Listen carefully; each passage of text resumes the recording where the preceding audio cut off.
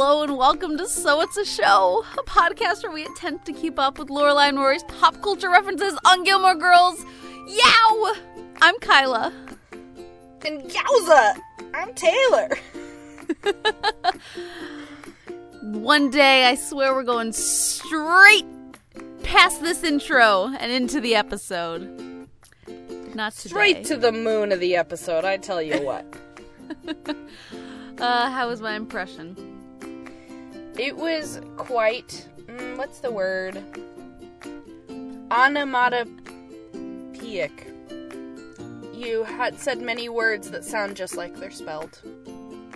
So there you go. Way to use all those onomatopoeias. Thanks. So, hello everyone. We are now at Gilmore Girls episode 211, which means we are halfway through season 2. Woo! Officially. And to celebrate, guess what I'm eating? What? Let's see. A coffee cake. Close. No, you're eating what's it called? Croissant. No. Close. Tea and crumpet. But not a crumpet. Tea and... What's it called? It rhymes with a phone. Scone! Yeah! I am eating a scone because a little behind the scenes, today was the royal wedding and we both got up early to watch it. We did. And we just thought you'd like to know, since we did a royal wedding episode earlier this season, we just wanted to continue the fun. Congrats, Harry and Meghan. Yeah, wouldn't you say that Meghan is like the new Grace Kelly?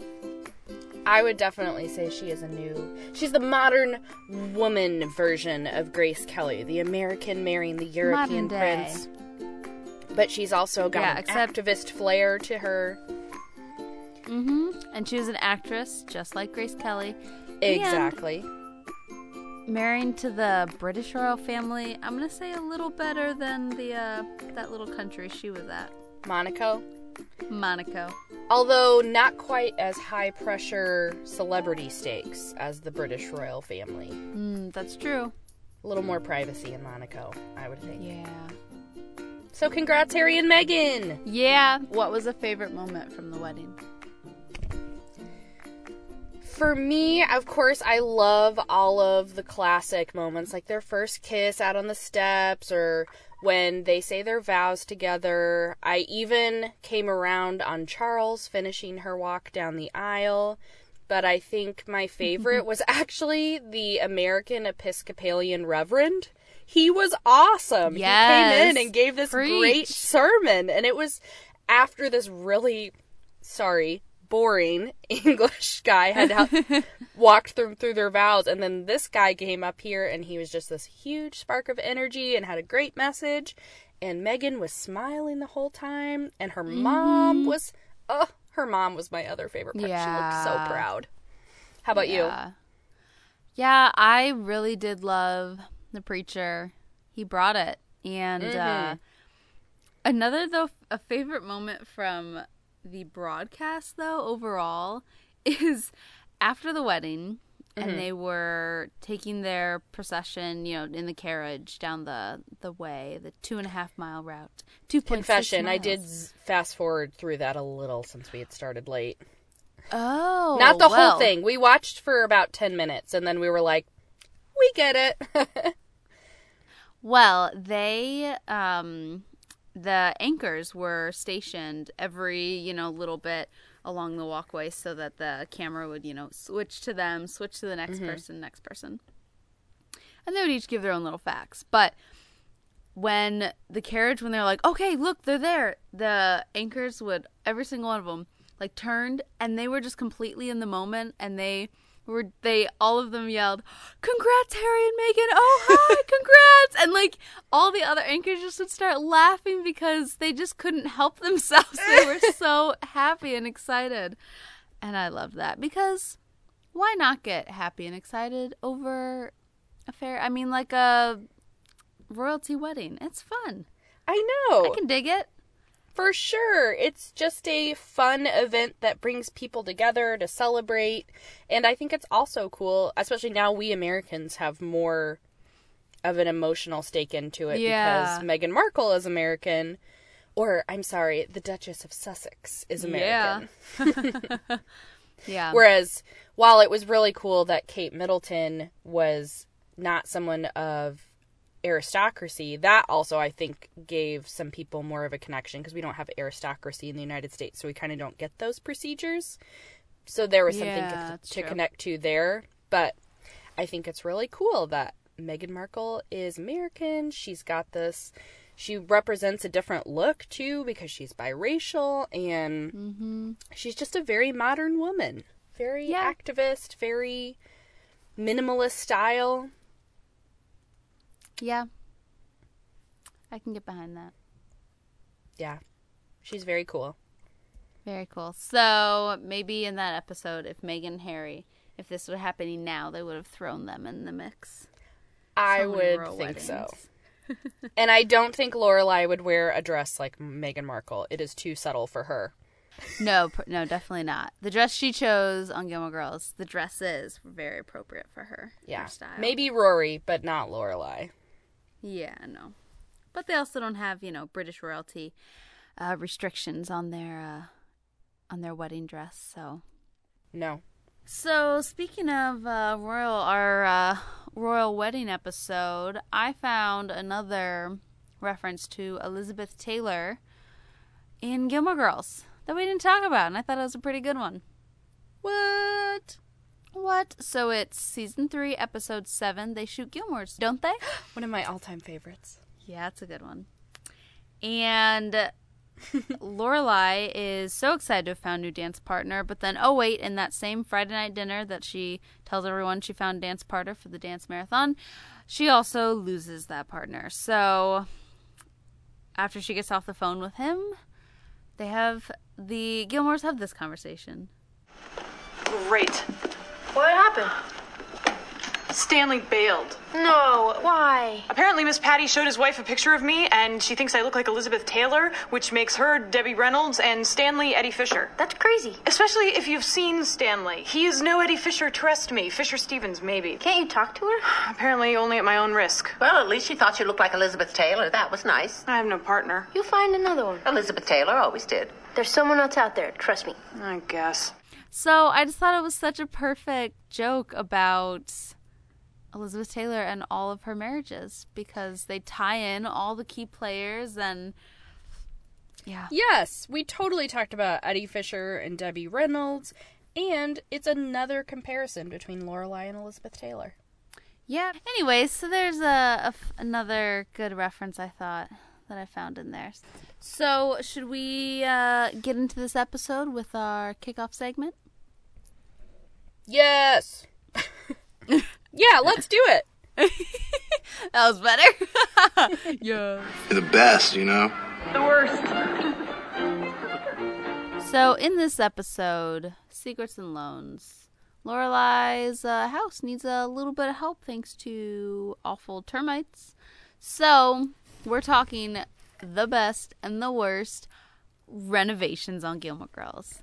Does that sound uninteresting to you? Well, we thought maybe too, but just you wait. It's interesting. Just you wait. Just you wait. Just you wait. Henry Higgins, just you wait. Wow, we just combined 2 different musicals. That was amazing. Yeah, we did. High fives. High fives. So, Taylor T. Rizzle, what was the worst renovation on Gilmore Girls? Ready, set, go. I think the worst renovation, because as we talked about it, we discovered there were actually quite a few makeovers, redecorations that happened throughout the series. We were like, how many are there? The more we talked about it, the more we could think of. I would say my least favorite is probably when Emily and Richard realize that Rory and Logan are sleeping together, so they decide to renovate the pool house to kick Rory out, which is a very passive-aggressive and unhealthy way to discuss your concern for your granddaughter. So because the whole purpose of it was really unnecessary and not based on good communication, I am not a fan. Yeah, that was a little awkward. For sure. Don't bring the Reverend over to do your dirty work, aka have awkward conversations with your granddaughter. Have that conversation yourself. Or just don't.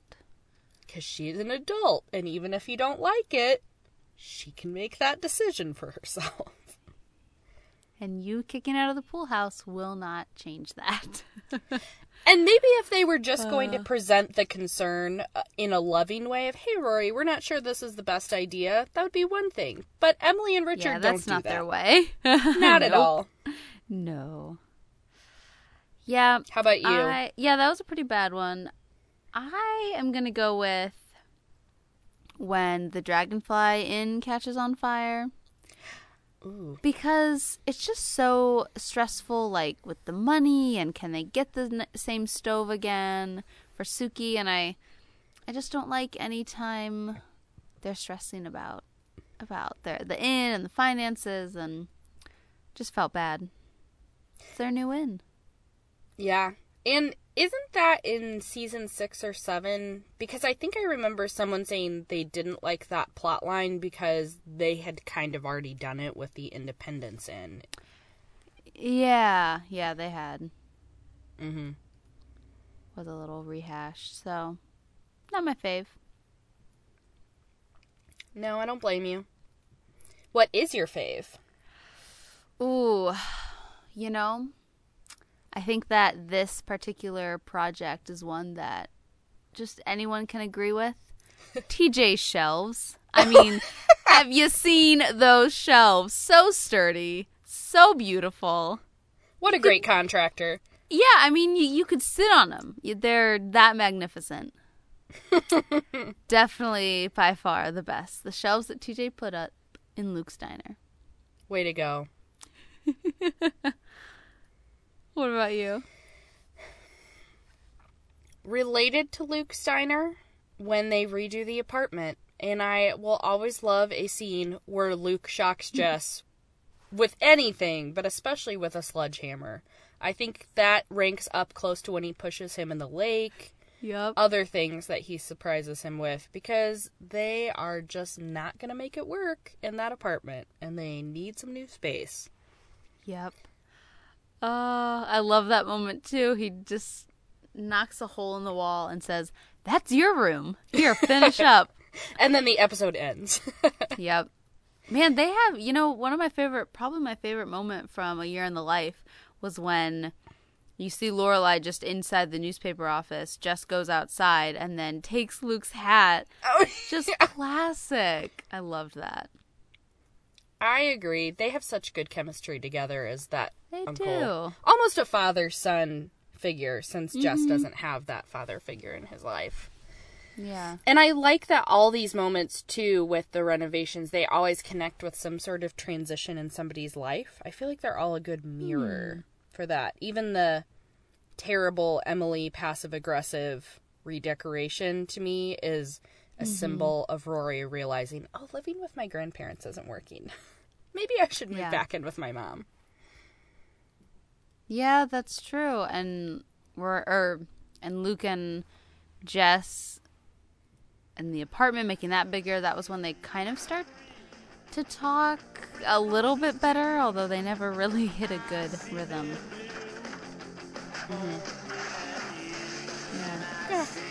Yeah, good visual representation of character development. Yay!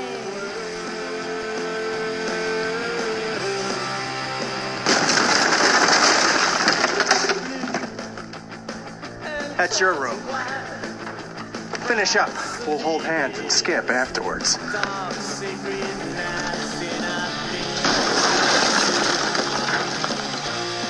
Well, should we talk about this specific episode with a renovation that needs to happen? I think so. Okay. This episode is Gilmore Girls 211. The title is Secrets and Loans, and the IMDb plot summary is, Lorelai's concern over the fact that she can't afford to repair her home's extensive termite damage turns to anger when Rory tells Emily about their problem, and Emily again offers Lorelai a loan.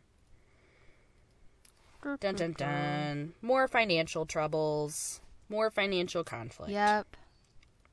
One of the few big fights between Lorelai and Rory. Rory was just so wrong to tell Emily about their situation when Lorelai clearly said no. But I love what she said at the end have you ever gone without food or books or book covers for that matter? No, because I'll figure it out. So just give me a minute. And I think it's on Rory's end, it's a more forgivable sin against her mother on that part, if that's not too strong of a word, because it's coming out of a place of concern, and she sees this fractured relationship between Emily and Lorelai. So her perspective might be, well, how will I ever know when we really do need help from other people, because my mom's never going to ask. So yeah. I can see from her perspective, but I agree with you. Wrong call. Don't create the conflict. Yeah. Yeah. But man, I loved the scene at the beginning of this, and hopefully we can do a So It's a Song maybe at the end or right now. Oh, do it. I did not do any prep for this. So It's a Song. Yeah. So a little So It's a Song because this particular song was in the cold open of the episode. This scene is all silent. And you see Lorelai waking up in the morning, getting out of bed, feeling good, coming downstairs. She and Rory have this really smooth rhythm of handing each other coffee and Pop-Tarts, and everything's just so nice and wonderful. And then Lorelai's going to go out. She goes outside, probably to get the mail. And through the porch step, her foot goes. And the music cuts with her foot going through the porch. Mm-hmm. But the song that is playing during this whole scene is Doris Day's Que Sera, Sera, which means whatever will be, will be.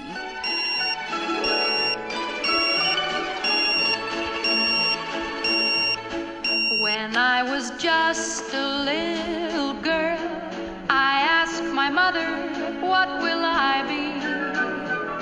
Will I be pretty? Will I be rich? Here's what she said to me.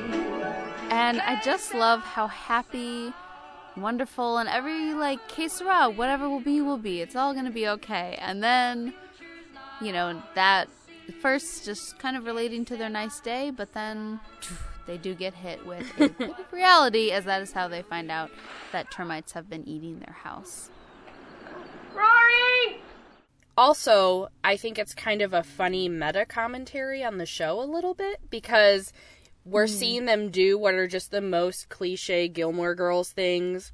Oh, we're watching them drink coffee. We're watching them eat Pop-Tarts. Rory's getting ready for school. It's just another day in the life of the Gilmores. Or a year in the life. A day in the life of the Gilmores. And then kerplunk, that whole rhythm is thrown off. So it's kind of funny of where you think you know what's going to happen. And then it's like, well, actually, whatever will happen, but it's not going to be what you think it is. Yep. And I like the song itself is, the sound of it is so carefree.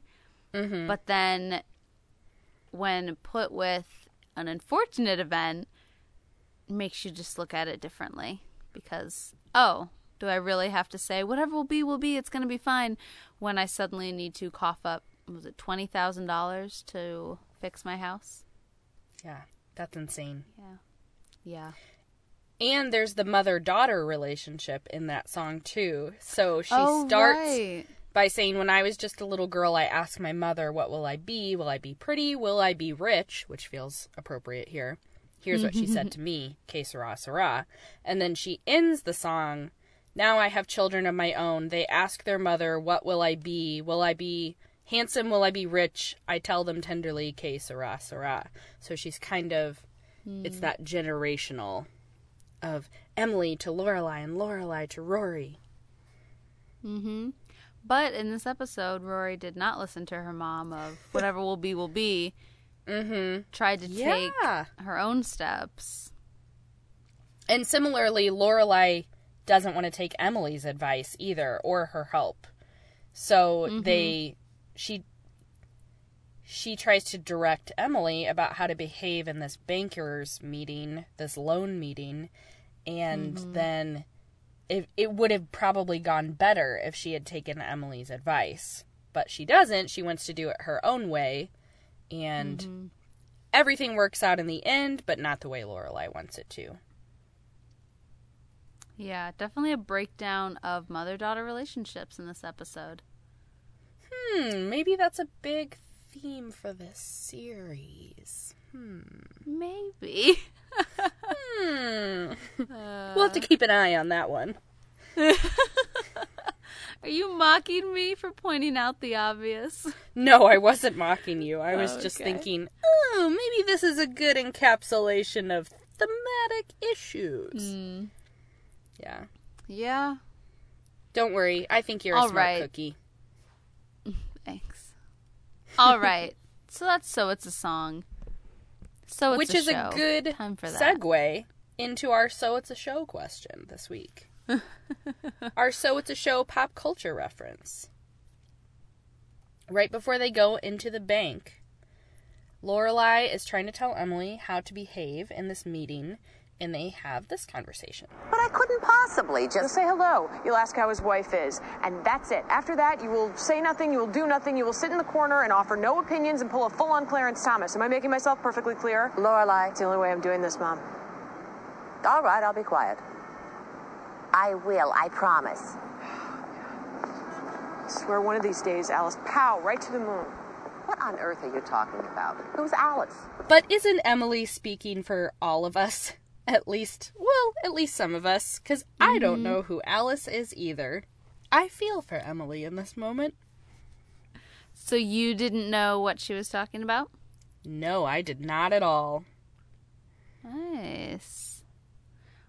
I had heard the quote before, definitely.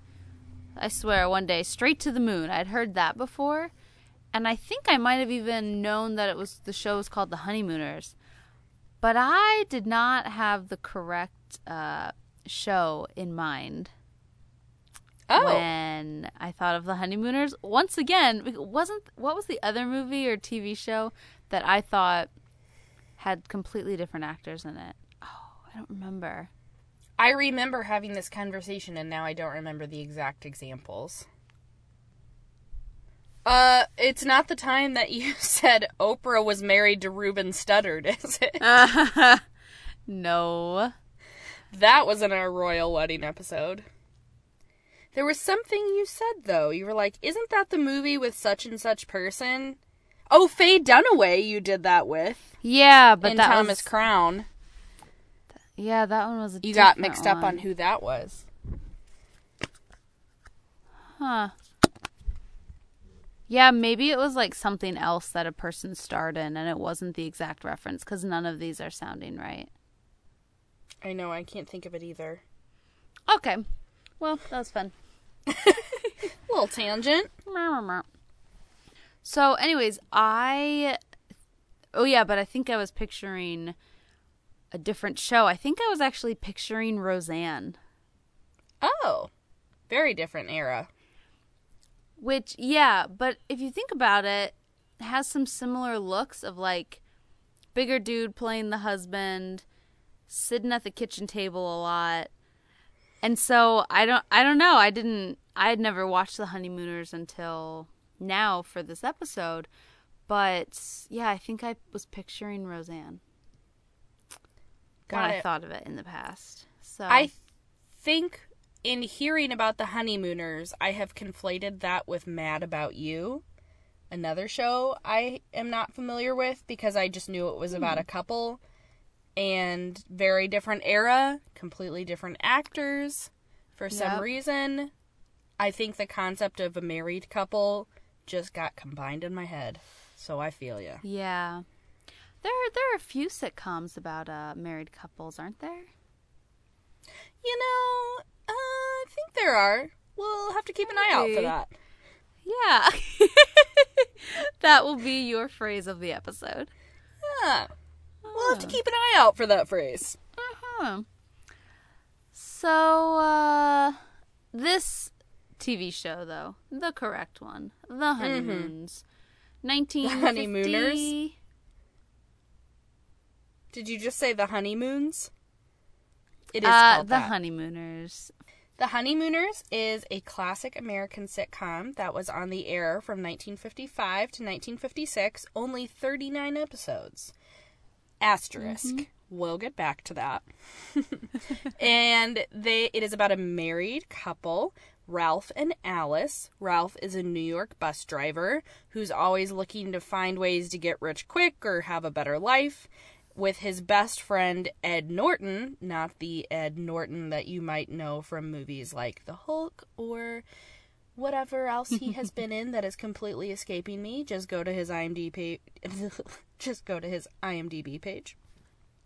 So Ralph and Ed, along with their wives Alice and Trixie, are finding ways to get along in Brooklyn in the 1950s, and their wives are generally exasperated with their husbands' get-rich-quick schemes, and the men are generally exasperated with their low-income situation, and hijinks and comedy ensue.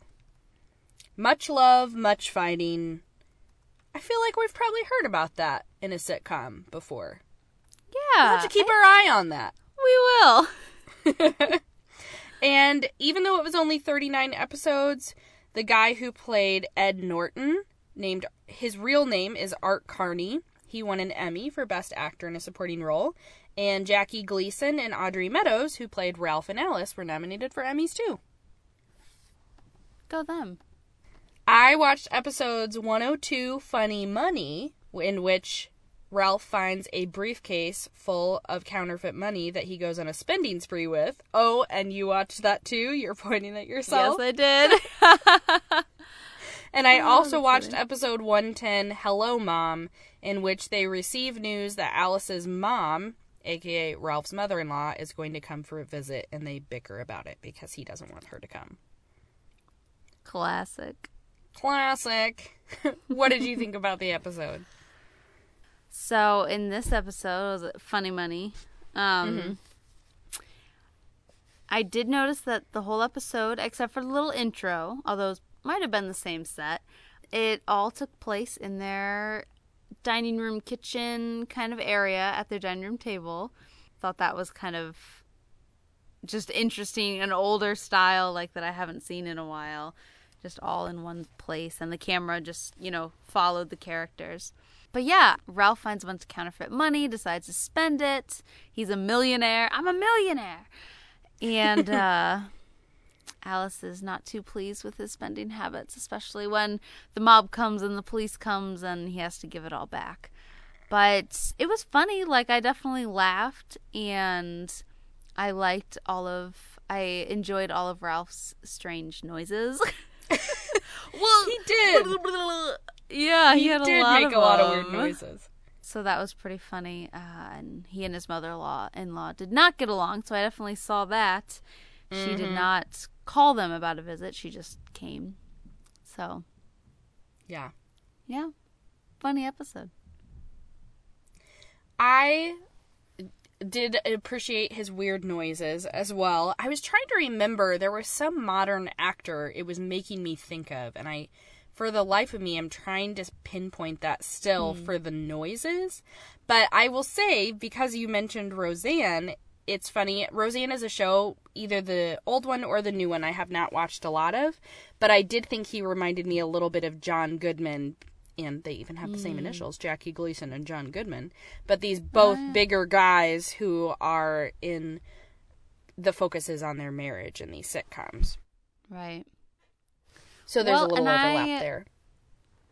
I expected, because I knew the quote, Alice, one day straight to the moon, he didn't say that to her in the episode. He kind of had a riff on it, but toward his mother-in-law. And so Alice, I was just like, how could you ever want to send her away? She's like, she's all right. He's the one who was being ridiculous.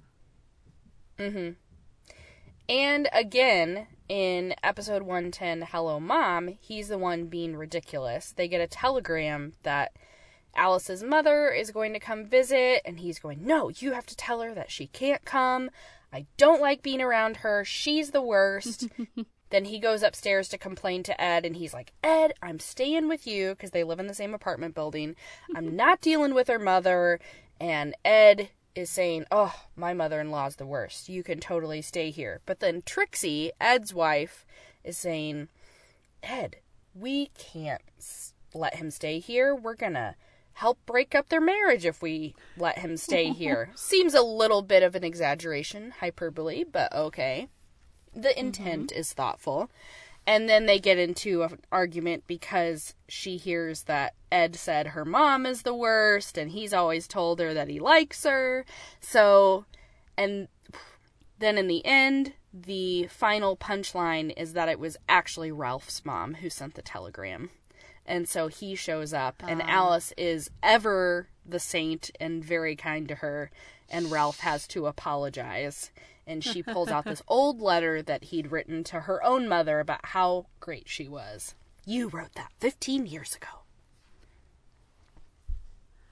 Oh my goodness. And he, of course, is the one being ridiculous, and he is the one causing all the drama. Yeah. Alice is just deadpan, but she's just not causing any harm. No, not at all. At least not in these 2 episodes. Yeah. I'll read it. My dear children, Father's going to be away for a few days, so I'm coming for a short visit. Will arrive Wednesday. Love, Mother. Oh. And you thought it was trouble. You always start with trouble all the time. Your mother! Alice, your mother isn't stepping 1 foot in this house. Not 1 foot, or we'll never get rid of her. Listen, Ralph, she says she's just coming for a short visit. Short visits? Ha ha ha! Short visits. You know what a short visits are? Like the last one, she came for a short visit. Just for the holidays. Christmas and New Year's. The only trouble is she came New Year's and stayed till Christmas. Now look, she's not coming here because when she comes here, I know what she does. She starts right in with the wisecracks, Alice. Poor Alice hasn't got a washing machine. Poor Alice hasn't got an electric stove. Poor Alice hasn't got a vacuum cleaner. You call your mother and tell her she can't come. I can't. Poor Alice hasn't got a phone either. This show was originally it didn't start out as a TV show, right? It was something else. Oh, Kyla, get ready. This is such a confusing backstory, at least for one who is not familiar with it. So maybe if you lived through it, you would just go, this isn't confusing, this is just the way it is. But because I was starting with the 1955 to 56 series, The Honeymooners, which is actually really only the middle of the legacy of The Honeymooners. So I finally found a lovely article from not Turner Classic Movies, but Closer magazine, that one that you see at the supermarket checkout that looks like a tabloid, but it's all about celebrities who are dead, so it's not the hot gossip, but apparently has an audience. So it actually started as a sketch on a variety show called The Cavalcade of Stars, which was on a television network called Dumont, which is not around anymore, obviously. And that started in 1949. And then Jackie Gleason was not originally the host of the show, but eventually he took over. And then when his contract expired, he went to CBS. And The Honeymooners became a part of the Jackie Gleason Show on CBS. So that's where it originated, and it had the same basic 4 characters of Alice, Ralph, Ed, and Trixie. Nice. And actually the set, I watched one of these sketches that they had together. It was just a 6-minute sketch of where they're arguing over whether or not they're going to have bread for dinner. And the set looked almost exactly the same as it did on the sitcom. And Art Carney, who later played Ed, would make a cameo as a police officer who gets a barrel of flour dumped on his head outside the window and shows up to check on this couple who's fighting. So then eventually Ed and Trixie show up, and The Honeymooners became such a popular part of the Jackie Gleason Show that it ended up becoming its own show.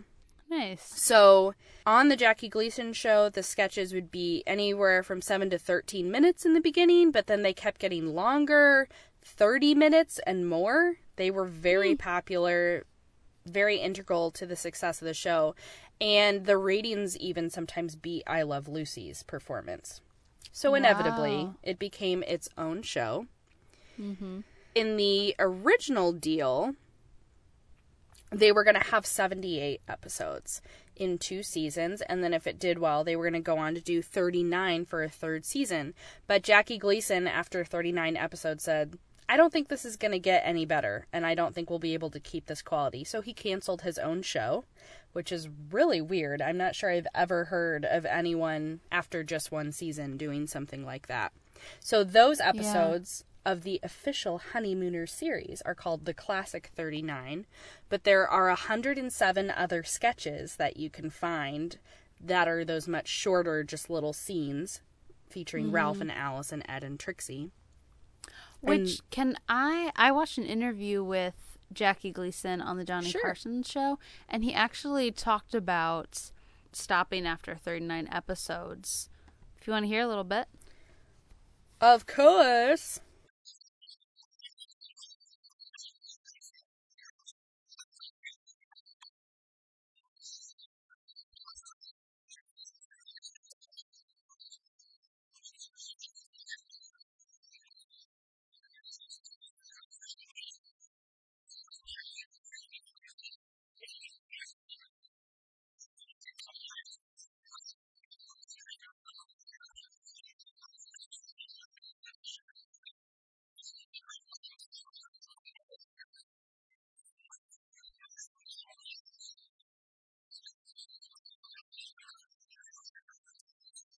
So, I mean, he basically said what he claimed to originally. He just didn't want to spoil it. But I wonder, I mean, it must have been pretty close to his heart if he was that set on not ruining it after only 1 season. Because you're right. Typically, like, a 2nd season is no big deal. But, I don't know, maybe it was different. I don't remember how long shows went on. But if that was during I Love Lucy, that went on for a long time. So yeah.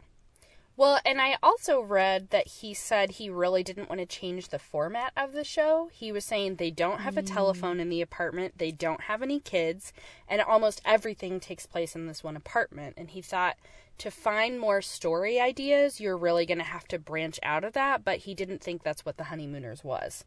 So he just wanted to stick with that very niche, narrow set and focus and find comedy from that, which after a while, people are going to want to say, well, why aren't they having kids? And why don't they try a new apartment? Or what is it like elsewhere in Brooklyn?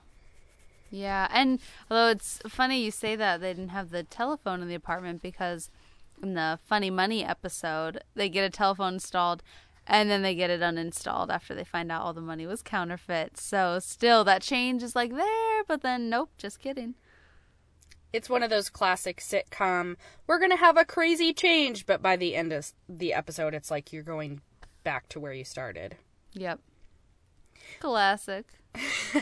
They did change it up a little bit later because there would be other variations after this version of the show ended. On the actual Jackie Gleason show, there would continue to be sketches, although Alice and Trixie were played by a number of different actresses over the years, because there were some on the Honeymooners, there were some before on the Jackie Gleason show before the Honeymooners premiered, and some after. And then there were 10 episodes in the 1966 season of the Jackie Gleason show, and they actually go to Europe. They're singing their way through Europe. So I guess doing a little Von Trapp style. And when the Jackie Gleason show ended in 1970, so did the Honeymooners, but they did come back for a few specials in the late 70s. The Second Honeymoon, the Honeymooners Christmas Special, the Honeymooners Valentine Special, and Jackie Gleason's Honeymooners Christmas. And at that time, Audrey Meadows and Jane Keane, who were in the series, came back to be on the specials. Nice. Can I just say something? What keeps coming to my mind whenever you mention their friends, Ed and Trixie? In Gilmore Girls season 1, or no, on Gilmore Girls season 2, episode 3, Red Light on the Wedding Night, the little phone call she made to Christopher. Let me play this for you. Oh, boy. Okay, so this is when she's at the bachelorette party and everyone is calling their significant others because they feel so swoony after Emily talks about herself and Richard. Hi. Hey, who's this? It's Trixie from the other night. You never called me. Lorelai? Oh, you got me. And then at the end, I love... So, I'll talk to you later. Bye. Hey, can you put Trixie back on the phone? Bye. So, yeah, I really do have Gilmore Girls on the brain all the time, apparently, that I remembered that was her little fake name to Chris. Very good catch. I was going to be amazed if he then said, I'm Ed. I thought that's what you were going to do, and I was going to go, what? I couldn't find any other Honeymooners references in the whole series, and there was one that was one I missed. Woohoo! Nope. Still, very good connection, though. Well, this show reminded you of Lorelai's Trixie moment in... Yes. And by Trixie, I mean the name Trixie, not Gollum saying Trixie Hobbitses kind of Trixie. Even though there are plenty of Lord of the Rings references in Gilmore Girls. This show reminded me of more modern sitcoms that I am familiar with. Everybody Loves Raymond. Anybody? Yep. Annoying mother-in-law? Check. Beautiful wife and a just normal-looking husband? Check. Check. Smart wife and dumb husband? Check. Check.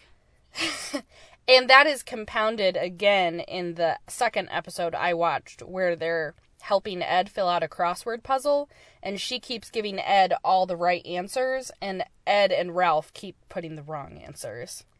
How about bickering husband and wife? Check, check, check, check, check, check, check. Yep.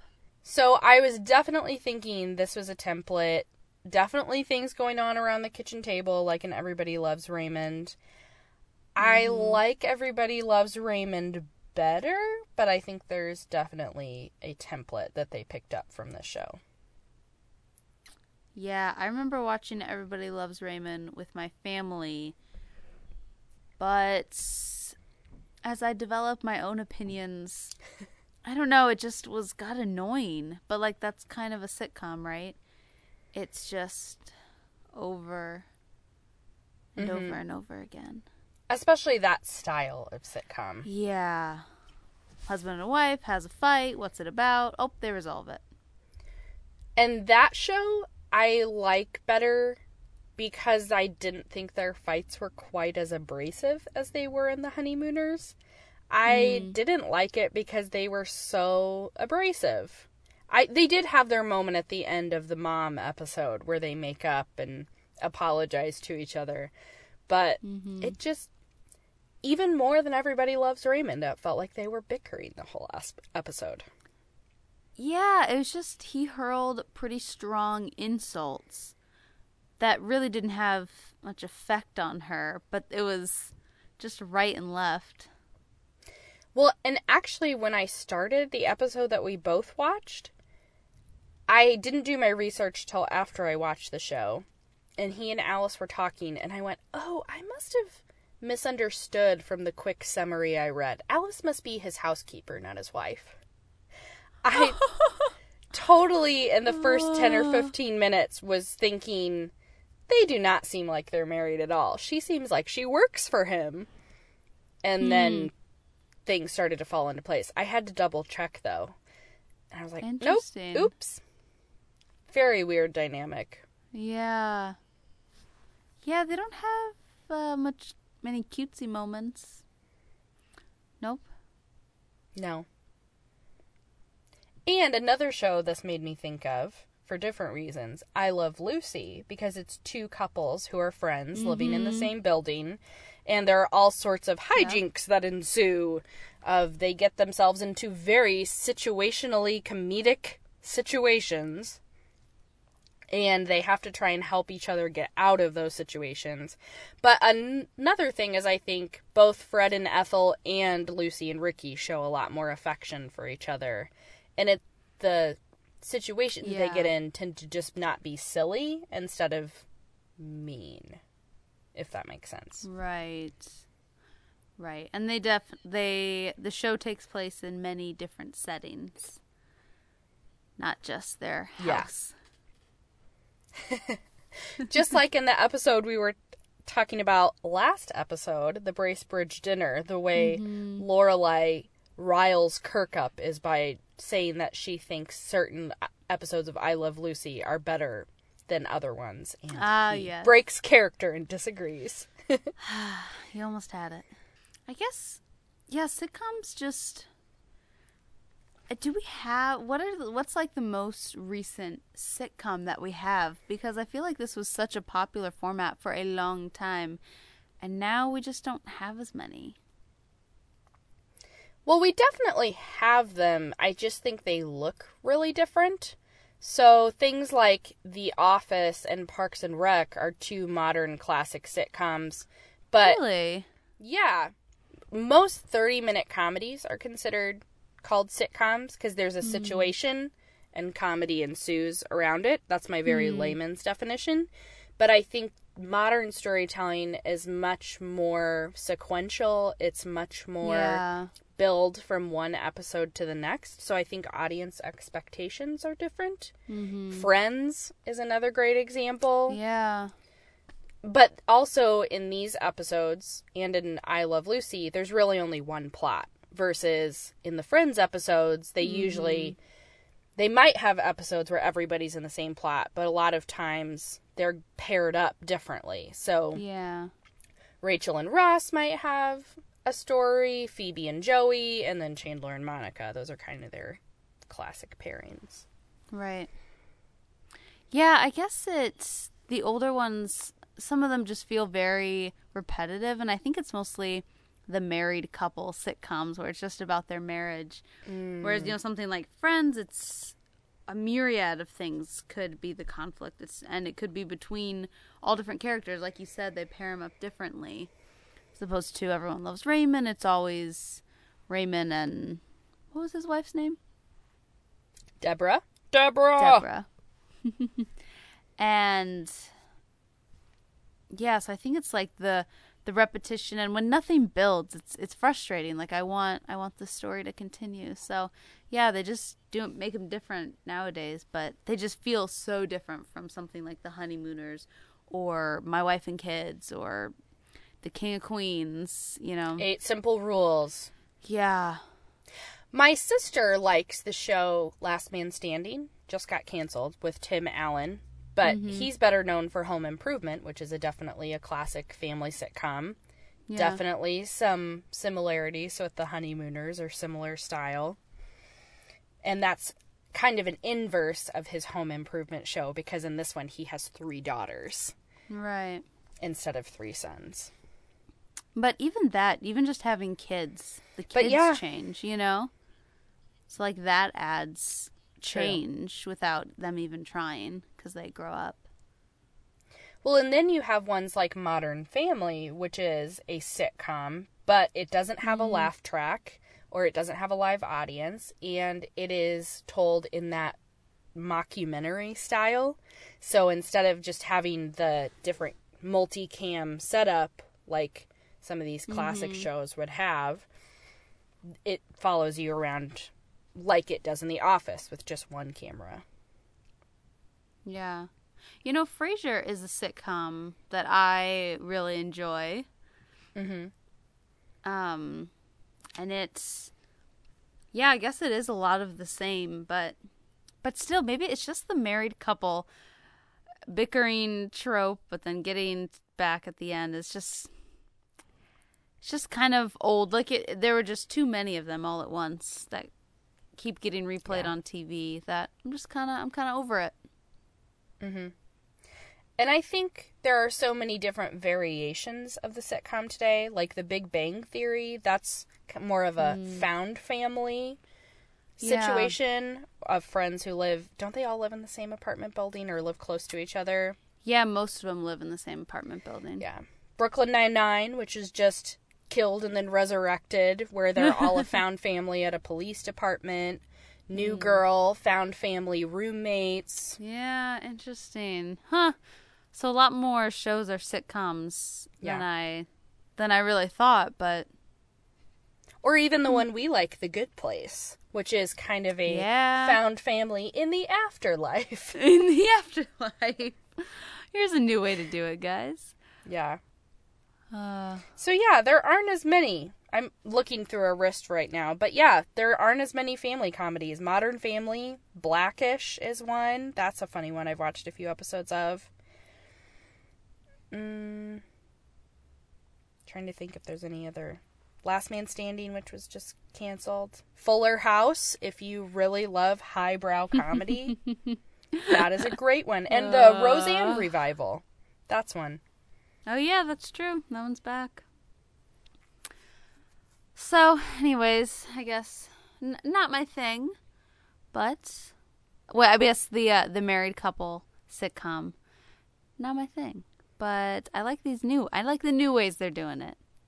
Keeping it fresh. I would agree. It's not my favorite either because it's inherently built-in conflict between the married couple. Yes. And I generally like seeing married couples. Obviously, conflict is a major part of any marriage. I'm not saying we should pretend things are all rosy and sunny all the time, but I like when they're generally on the same page instead of always butting heads. Like Jim and Pam. Yes. Their conflict felt believable, but you always knew they were on the same team. Yeah. So I watched an interview with Audrey Meadows talking a little bit about the show, and this was years later, and it was actually the morning after Jackie Gleason died. And he had been suffering from, I'm not sure what his illness was, but, I kind of knew it was coming. She talked about the show, and she just said it was joyous to work on. That was one thing she said. It was just joyous. Jackie didn't like to rehearse, so they would often, I think really about every time, they would just go up there. They'd kind of do like a pantomime, kind of talk it out, maybe like a, reading this through the script, but then they just go up, do their thing live. I mean, this was live in front of an audience, so... That is intimidating if you haven't rehearsed it.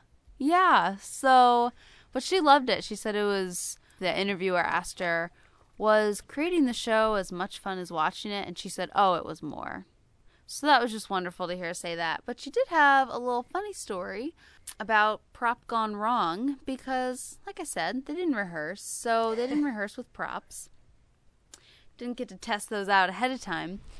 And I did notice some of the props in here not so good. Like that briefcase was just like painted with different colors to make it look old.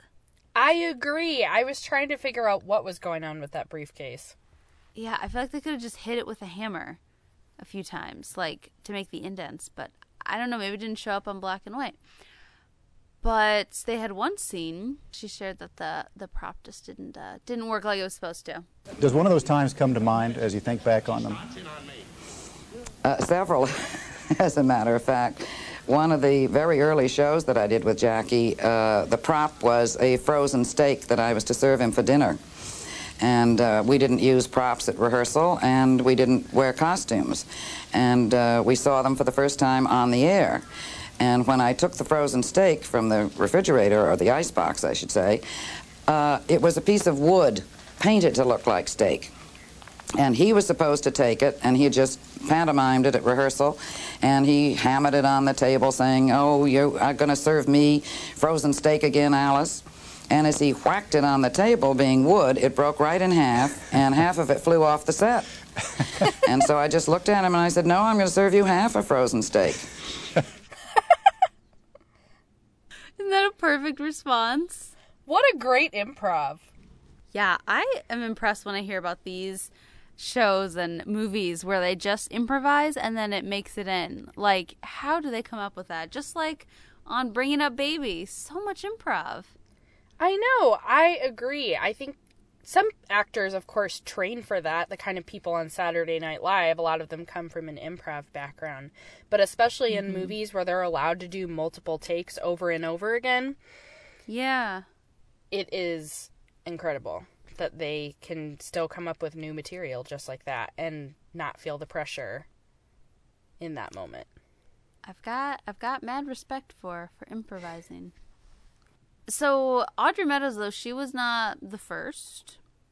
Allison, I don't even know if she was the second. I don't know what number she was. I know she was at least the third because the classic actress Elaine Stritch played her for one episode on the Jackie Gleason Show, and I think they just thought she didn't have the right energy for the role, so I know they went to a different performer, and then they found Audrey Meadows for the series, and I think there is at least one other actress who played her on the Jackie Gleason Show again. To be honest, I did not find a finite count of those actresses. Well, I did find who the first was. Ooh, tell me. And her name was Pert Kelton. Oh, you heard Interesting with Pert. Name. Not a name I've ever heard of. Doesn't really roll off the tongue. Pert Kelton. So, Pert Kelton was the first to play Alice, but she was removed, and they told Audrey Meadows that it was because of a health condition, but it was actually because she was put on the Hollywood blacklist, which was back in the day when people in the government started, in the Hollywood industry, started denying screenwriters and actors and directors, musicians, all them, roles and jobs because they were accused of having communist ties or sympathies. And it was a ridiculous, just give us 3 names and then we'll let you off the hook. And then those 3 people would give more 3 names. And it was not a good time. And how I mostly know about it is from the Jim Carrey movie, The Majestic. Have you seen that? No, but I've heard about it. Well, that movie takes place during this time. And Jim Carrey is accused of having communist ties, or his name was given just because he went to a communist meeting with a girlfriend. He wasn't there for himself. And he was kind of given the option of, do I stand up and say this is wrong? You shouldn't be persecuting all of us because of our political beliefs, because that's so not American. And or do I just give these 3 names? So that was a good movie. I recommend it. It's Majestic. I'll have to check that one out. I kind of tied in with the Truman Show because I think I was introduced to both those around the same time, but both Jim Carrey movies. So but yeah, so she was blacklisted. She came back later and got some jobs after that was over. And she actually was invited back to the CBS show to play Alice's mother in an episode of the musical version of the Honeymooners that you talked about. So she came back on, and Jackie Gleason wanted her back. He was fighting for her, but it's a little beyond his control when it was initially happening. So, man, that Hollywood blacklist thing, I want to read more about it because that was so crazy. That's something we'll have to keep an eye on. I have a feeling there's a chance among all the 20th century references that Gilmore Girls likes to make that we could probably find a way to tie it into a future episode. Maybe. I have 2 fun facts for you about the Honeymooners. One past and one present, or maybe future, depending on how you would like to define Scrooge's ghosts. The past fun fact is, did you know that the Flintstones cartoon was inspired by the Jackie Gleason Show? Yes. So, Fred Flintstone and Barney Rubble are basically the same characters as Ralph and Ed, and they've got their 2 wives, Betty and Wilma, and it's basically the same thing, but animated in the prehistoric age. And at one point, someone asked Jackie Gleason if he wanted to sue, because he thought they were stealing his story ideas. And he said he thought about it, but 1, he watched the program and thought it was great. And 2, he said he didn't want to be the guy who took off the show that so many people loved. So there we go. So there's your past fun fact. And your future fun fact is that they are working on a reboot at CBS. Oh, even my goodness. though Of course the classic they 39 supposedly could never be improved, they are saying, hey, let's try it again. Even though they tried a movie remake a couple years ago with Cedric the Entertainer, and apparently it didn't do so hot because I had never heard about it. Nope. There you go. We shall see. Why do they keep bringing back these old shows? Stop it. Ka-ching, ka-ching, ka-ching, 'cause money. That is very annoying to me. I do not like bringing things back. Now, here's why that does not relate to Gilmore Girls. Oh. Because A Year in the Life was a continuation, and it was also done by all the original cast. So it was not a remake. It was a continuation. Different. And I think there was still story potential because it was canceled with threads left open. Yes. And Amy Sherman-Palladino did not write the last season. Yeah. Whereas Jackie Gleason got to end the show how he wanted. He didn't think there was more story to tell. Yeah. Let's honor Jackie Gleason. Come on, Hollywood. If you don't do it for us, do it for Jackie Gleason. Pow, Alice, right to the moon. That's what I'm going to say to CBS. Yeah, pow CBS, straight to the moon. But what are they going to do with the Honeymooners? It was in their kitchen. Like, it's basically going to be a completely different show, but they're going to, like, have the same roles. Except, are they going to set it in the 50s? Are they going to modernize it? That would not work in modern day. No. And I definitely think the gender roles would not be accepted in the same way today. No. There's just not much to it. It's a pretty... I mean, it is... I Love Lucy. It's the Flintstones. Like... It's Everybody Loves Raymond. It's tons of different sitcoms. Even Home Improvement. That's another one where the husband and wife have that bickering dynamic. And even Everybody Loves Raymond, I would say, is maybe even the perfect encapsulation of it, even though I already mentioned it. Because they have kids, but they don't really matter. It's really all about the in-laws.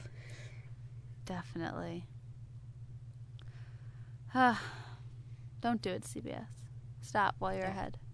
Pow! Right to the moon with that reboot. There is only one thing, Ralph, that's missing from my Disneyland. Only one thing. The world of tomorrow. I have nothing from the world of tomorrow. You want the world of tomorrow, Alice? Want the world of tomorrow? I'll give you the world of tomorrow. You're going to the moon. Ha, ha, hardy, ha, ha. So, Kyla, how do you think this reference fits into the world of Gilmore Girls? Well, see here, Taylor. I mean, most of what I love about this reference is Emily's reaction. What? What are you talking about? Who's Alice? And just how confused she was. And so I just hope we can bring a little clarity for Emily now. And, you know, in our episodes, there was not intent. Alice was not the one screwing up, but she still frustrated him because she wouldn't let him have his way. Mm-hmm. And Lorelai was kind of feeling that. Emily was trying to control her and stop her from doing what she wanted, her way. And so I think it was an appropriate time to react that way.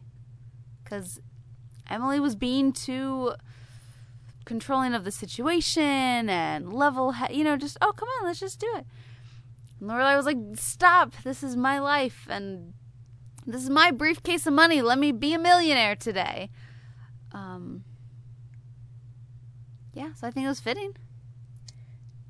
In the other episode I watched, Jackie Gleason does use the expression, this catchphrase of pow, right to the moon, or some variation on it, when he's having an argument about her mother coming to stay. Side note, he's wearing a raccoon hat. I don't know why, but I think he's part of an organization that has to do with raccoon hats with Ed.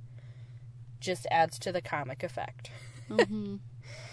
But I think it's just his way of expressing frustration, and I think you're right to call it out to that briefcase scenario, even though he doesn't say it, because money is such an integral part of the conflict, it seems, on the Honeymooners. And money is at the heart of all of the conflicts on Gilmore Girls, especially between Emily and Lorelai, who have very different expectations for how much money to spend on certain items, or how to get that money, or its availability. So I think having Jackie Gleason's character, who's a working class, always trying to get by kind of guy, there's definitely a parallel there with Lorelai.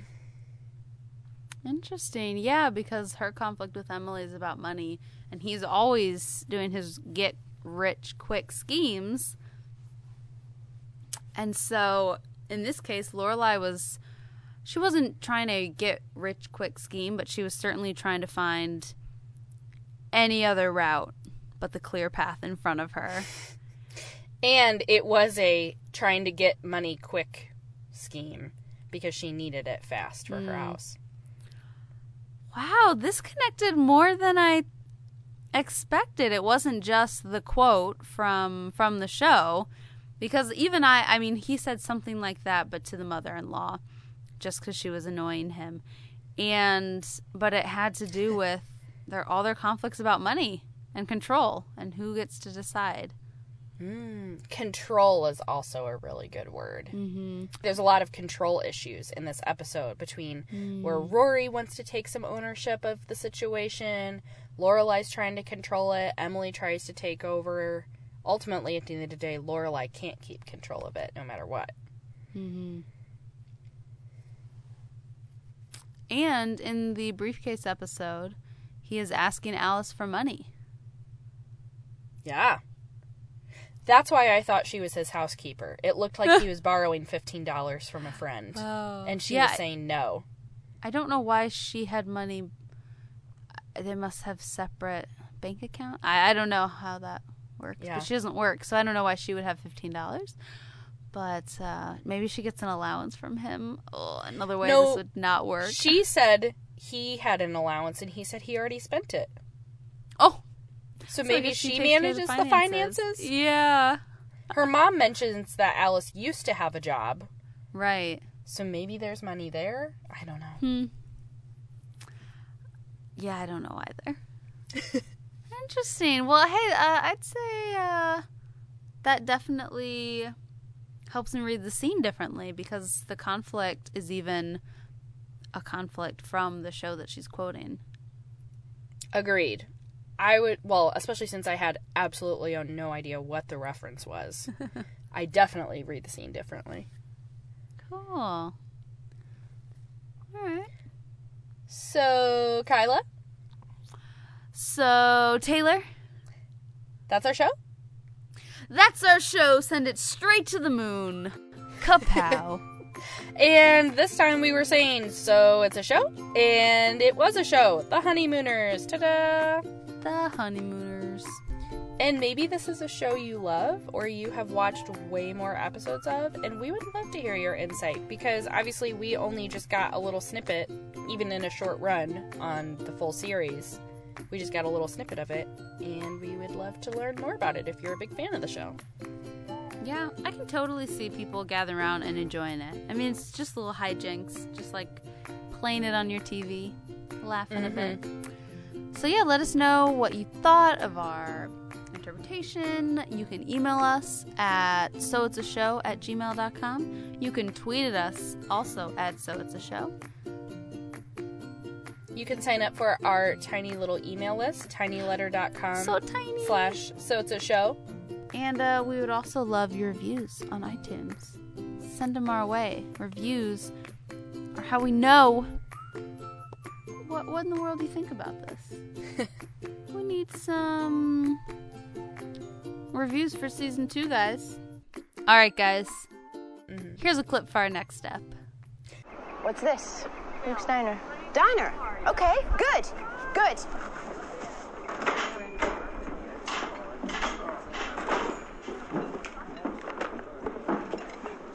What are you doing? Trying just to blend in, fade away, observe. Hey, Rory. Coffee? Thanks, Luke. Who's your friend? Angela Lansbury. Oh. You're the owner here? Yep, you want some coffee, Angela? No, thanks. Okay. So, you own the diner, huh? Oh, boy. You get a lot of truckers through here? Truckers? Yeah. You know, guys on the road for weeks, lonely, looking for company, a little pick-me-up, things like that. What's she talking about? Your guess is as good as mine. It's pretty common knowledge that diners are breeding grounds for prostitution and drug dealers. What? Have you ever seen anything like that going down here? Have I ever... What about that guy over there? What's his story? Reverend Nichols? Reverend Nichols, huh? Was that like Dr. Feelgood? Rory, how much do you like this person? Do what you gotta do, Luke. Hey, where'd he come from? What's up there? Is that where you keep the girls? You got yourself a little cat house up there? Wow, I think she got you, Uncle Luke. You better give up now. Do not add to this insanity. An innocent boy like me should not be raised in an atmosphere like this. Jeff? I want to be good. Life just not letting me. Rory, get her out of here. Okay, let's go. Why do you need me to leave? What have you got to hide? Paris, let's go.